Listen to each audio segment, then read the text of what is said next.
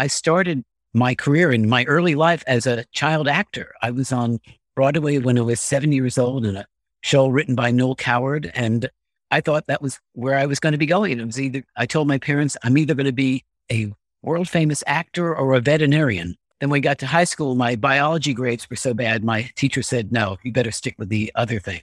But that too changed because at one point I realized that when I got to be a teenager, I was not the little adorable 7-year-old that used to get jobs on television and commercials. So I got more interested in music when that led me to, like a lot of people, when the Beatles came out, picking up a guitar and learning how to play from my big brother.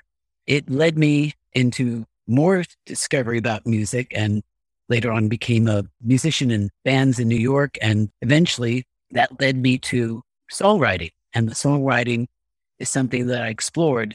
And the quick story, I'll try to make it as quick as possible, is that I was writing songs and I was on the road with a group called the New Christy Minstrels. And I wrote this song called Captain Kirk's Disco Trek. And I thought, well, this is fun. It's a novelty song, little knowing that novelty songs are a little hard to get placed on the radio these days. So I took it around and somebody said, well, why don't you take it to a children's record label, which I did, which led to a writing assignment for that label. And I took that to Sesame Street and said, here's something I've done. And I was pretty new at it, but I felt good about it.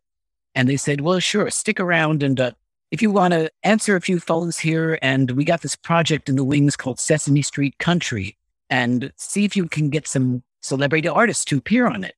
So I said, okay, I'll give it a try. And so without any pay, I went in every day to New York City and I put on a tie and I got on the phone and I tried to call every country artist you can imagine. We ended up getting Crystal Gayle and Glenn Campbell and Tanya Tucker and Loretta Lynn, queen of country music.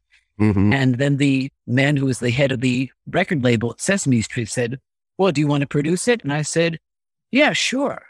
At that point, I had only produced my own little demos in my bedroom with a 4-track recorder, but my mother always said, never say no. So I said yes, and that ultimately led to a Grammy Award for my first time out. So there you go. Wow. Home run at your first at bat. That's just fantastic. And so many artists have worked with you and recorded your music. I mean, who else is going to have Ray Charles cut one of yours and Elmo cut one of yours?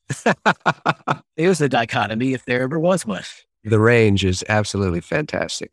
I've done 2 Mr. Rogers projects at this point. You know, if you love Mr. Rogers and you love his music, you'll really appreciate the way his music has reimagined in this album called Thank You, Mr. Rogers, Music and Memories.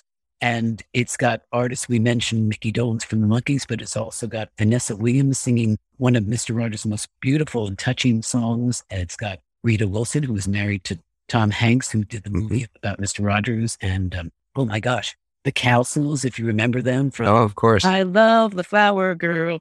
And even Tom Bergeron, if you remember from Dancing with the Stars. Well, Tom happens to be a good little singer and he loves to whistle, and he whistles on the album. It makes it really special. Kelly Pickler's on the album. She does a great version of Fred's closing theme, and John Cicada, who's had hits.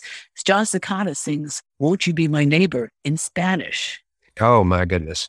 It's like a different song. It's gorgeous. My wife says it's even sexy. So yeah, in a good kind of way. So anyway, if you go to our website, thankyouMrRogers.com, you can hear little samples of it and try it on for size and see if you're not enchanted, I hope, by the way his music is so adaptable.